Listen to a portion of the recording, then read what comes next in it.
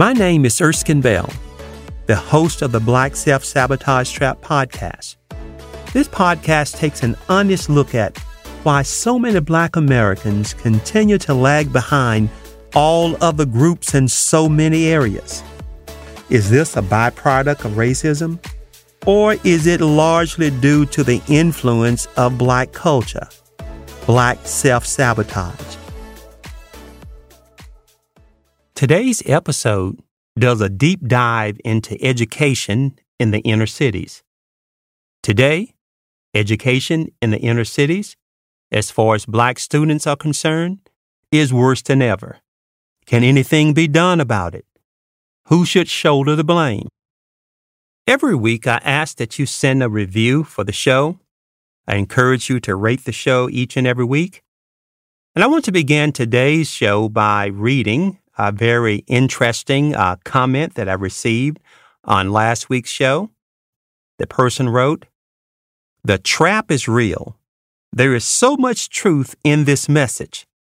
The tools needed to advance the culture exist, but not readily known.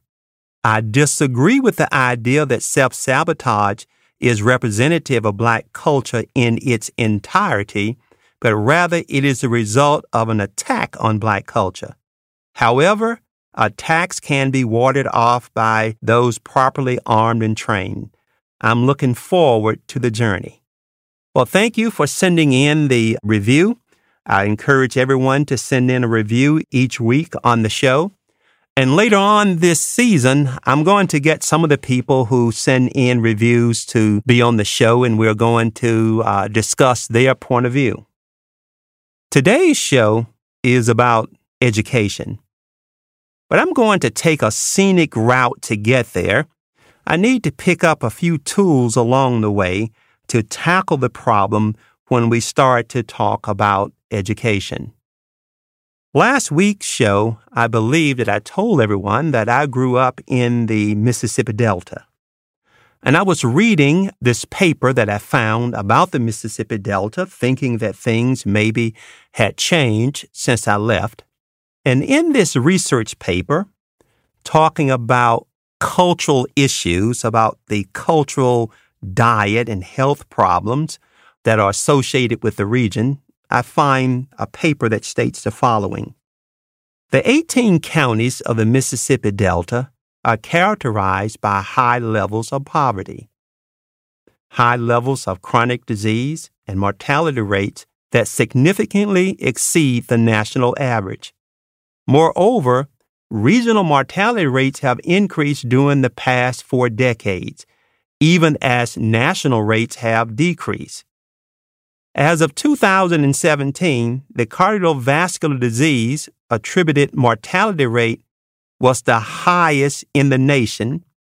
46.4% of Blacks living in the state of Mississippi have hypertension. That's a lot of people. Also, when it comes to strokes, 65 people out of every 100,000 die related to having a stroke. Now, in my mid-20s, my blood pressure started to go up. I went to the doctor. He asked me about my family history, about where I was from, and I told him I was from the Mississippi Delta.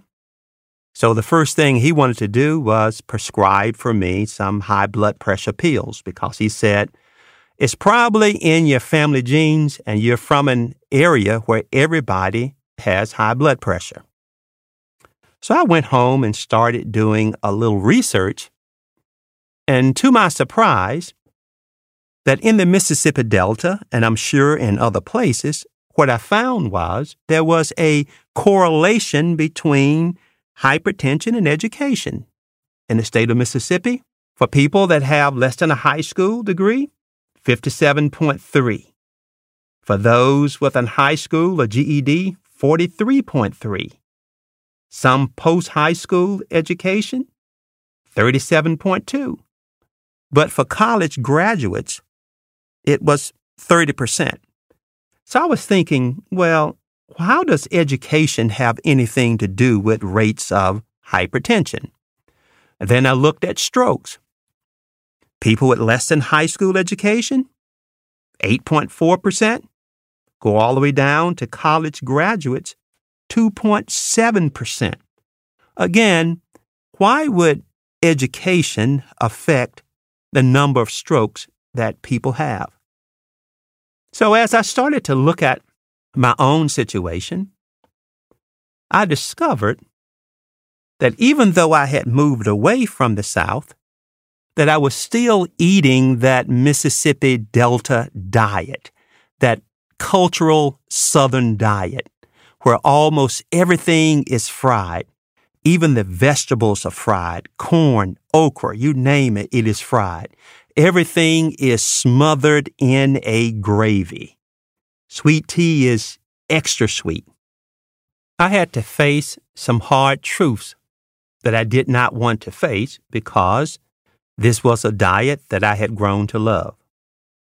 So, in order for me to get better, without having to take pills the rest of my life, which would not be very good for my health, I had to change my diet. I had to let the fast food go. No more Popeye's chicken. My wife is an excellent cook. No more curry chicken. No more oxtail. No more jerk chicken. No more escovitch fish. My lifestyle had to change. So I started eating mostly a vegetarian diet, took up cycling, and after a few months, blood pressure down, 117 over 77. It was a hard decision, but it was one that had to be made. Once I was sitting on the plane on a flight, and the lady sitting next to me, and we started talking about health. And she started to share her story. She told me about a time that she had a life-changing moment. She said once she was sitting in the seat, and the stewardess came back and said to her, "Ma'am, you're going to have to pay for 2 seats," because she was so large that she was spilling over into the other seat. And she said at that moment, even though she had battled weight all of her life, that she knew at that point that she had to make a decision and that she was going to change. But once she was brought to that point, she went on to tell me how over the last 15 years of her life, what had been a problem was not a problem any longer because she had made the changes that would be necessary to keep her weight down and to keep her healthy. I once knew of a guy that had problems with bone spurs on his ankle, and every so many years he would go to his surgeon, and the surgeon would remove the bone spurs from his ankle. And he had inquired about special shoes, about a special brace, and his doctor once just looked him in the face as he told the story and said to him, "Every few years, I can keep operating on you, or you can simply lose some weight and you won't have the problem." You see, in life, sometimes you have to be willing to face hard truths. And sometimes when people tell you the truth, they cannot always sugarcoat it to make it soft. Sometimes the truth that you must face is going to be very hard. And the same is true as we consider education in the inner cities. A few years ago, the Baltimore Sun wrote this article. The Sun reported that Baltimore school students scored near the bottom in reading and math compared to children in other cities and large urban areas. In 4th and 8th grade reading, only 13% of city students are considered proficient.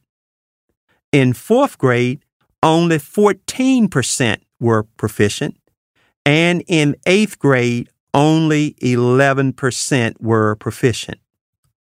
In 2017, Project Baltimore analyzed 2017 state testing data and found 1/3 of Baltimore high schools in 2016 had 0 students proficient in math.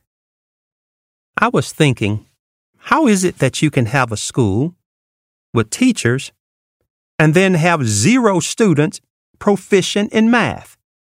Maybe it's because the school is underfunded. But as I continued to read the article, it stated, it is apparent that despite repeated efforts to improve student learning outcomes, city efforts to improve student results have not been effective, even though Baltimore spends $15,560 per pupil, the 4th highest per student out of the 100 largest school districts in the nation, according to the U.S. Census Bureau. Now, how could you be spending that amount of money and still not seeing any improvements in education? Then, another article that came out stated that as students start to return to school for the new year, people should be paying attention to Baltimore City Public Schools. Baltimore has 20,500 students in the public school system. It was recently discovered that 41% of all high school students earn a grade point average below 1.0. Yet, as the students in her system are failing, the CEO of Baltimore City Public Schools has a salary of $325,000, the highest ever for a Maryland superintendent.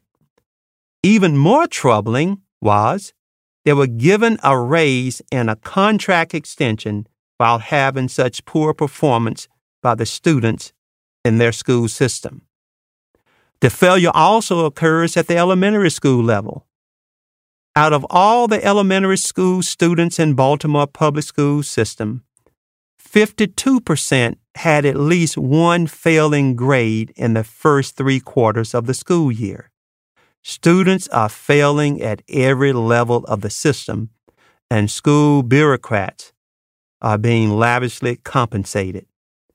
School students are being held hostage by incompetence while those in charge become wealthy.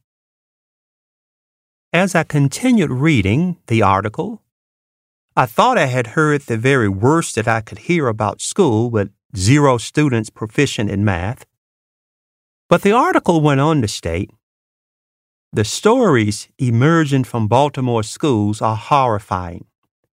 There have been accounts of students in high school being unable to read at grade school levels. Not at high school level, at grade school levels.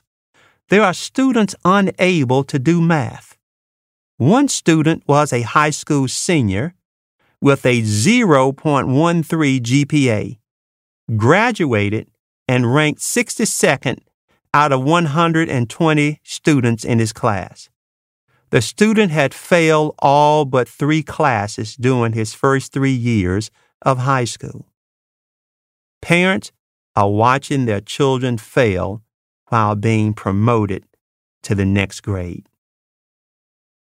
In case if I didn't state earlier, most of the students in the Baltimore inner city school system that these articles are referring to are Black children. How is it that they get all the way to the 12th grade and graduate and cannot read? How is it that you have students that cannot do basic math? How is it that most of these children are failing most of their classes? How did things get so bad?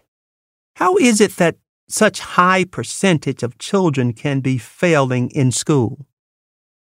I was looking for some success stories because I was saying surely somebody has to figure out how to make this work. I ran across a book entitled Why Race and Culture Matter in Schools, Closing the Achievement Gap in America's Classroom. This book highlights 5 schools in the inner city with success stories. Those schools are Promise Learning Center, Los Angeles, Duke Ellington Elementary School in Chicago, Neighborhood Middle School, Sunnyside High School. Those schools, for some reason, have a formula that works, and the children are on par with other children in other schools. As I was reading some of the results from the survey that was done and when people looked into why were these schools successful, they gave a lot of different reasons. They talked about the teacher's role, they talked about the school and what have you. But all the principals of the schools had one thing that they said was key. And let me read one of the passages from the research that I found very interesting. It says, Miss Gelson was adamant in her belief about the role that families play in building school community and achieving academic success. This was evident in the monthly family and community nights that were held at PLC and were designed to bring families and school staff together. I was amazed when visiting one of the events to find almost 80 parents on a Tuesday night who were attending to work with teachers and learn ways to help their students become better readers. The event, which lasted for 2 hours, included parents and teachers actively involved in a wide range of strategies that parents could use at home to help their children. When I asked Ms. Glenson how she was able to create a high level of parent participation, she said it was about investing time to build a relationship with my parents. They are the key. If you don't have them on board, we, the school, don't go anywhere. She is saying that there are other factors, but she is saying the one with parents, that parent piece of it, is the key. She went on to quote some other sources that stated, research has shown that parental involvement has a significant influence on student achievement.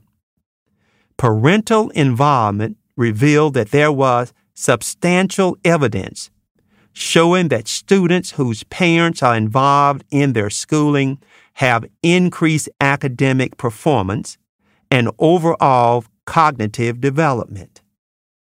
That comes about because parents are involved. She went on to state that data reported from the National Assessment of Educational Progress said that there was a 30 scale point difference between students with parents who were involved and those without parental involvement. Researchers also have found that parental involvement is associated with a greater likelihood of their children aspiring to attend college and actually enrolling, as well as with higher grades, higher 8th grade mathematics and reading achievements, lower rates of behavior problems, and a lower likelihood that the children would drop out of school. Now, I realize that the issue with schools in the inner city is a very complex problem. It's not all just about the parents, but parents play a tremendous role in their children's education. And if we're ever going to close the income gap, we must first close the education gap. The data also suggested that for kids in the inner cities that do not do well in school, that do not learn, there's a term that they use called the school-to-prison pipeline. In other words, there is a relationship between the education problem and the crime problem. There's a relationship between failures at school and the gang problem. And to my surprise, this week when I was talking with one of the researchers. She said to me that in the Black community, we need to find a way to tell our kids that it's okay to be smart. That for some reason, some Black kids don't want to be thought of as being smart. I don't know where that comes from, but she was stating that it is a big problem, that it's not okay to be a smart Black kid in school sometimes. But you see, we have to face some hard truths.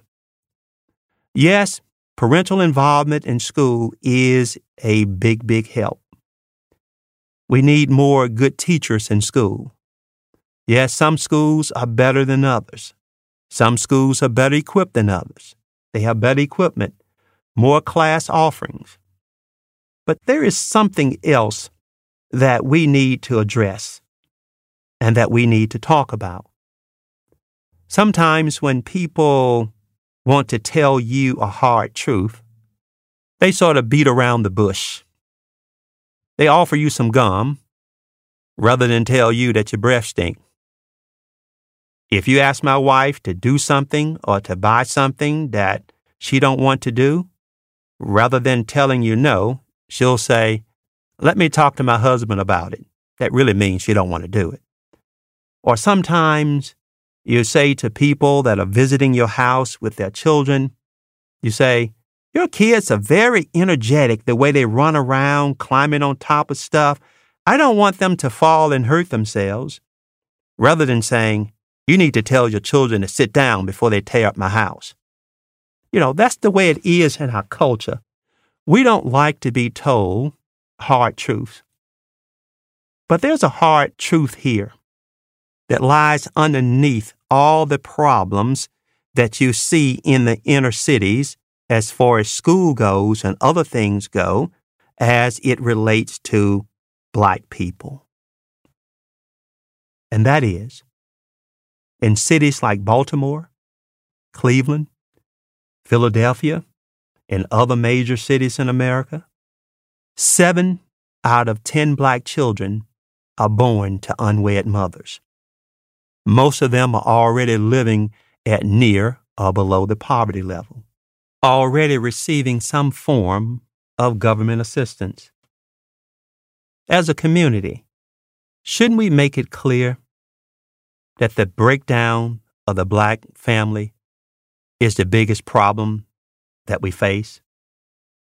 Why don't we tell our sons, our daughters, our nieces, our nephews, and everybody that we need to stop having children that we can't take care of?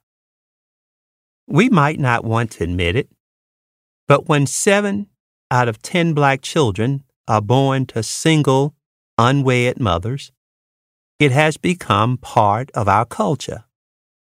Rebuilding the Black family is the biggest problem that we face, but it is also the one that could be the most rewarding. Thanks for tuning in today. Remember, we are the masters of our own destinies. If you enjoyed the episode today and would like to be made aware when new episodes are posted, please subscribe on Apple or Google Podcasts, or you can visit us at blackselfsabotagetrap.com. We would love to hear from you. Send us your comments about our show by using the website contact page to send us an email or clicking on the microphone icon to send us a voice message. Cheers.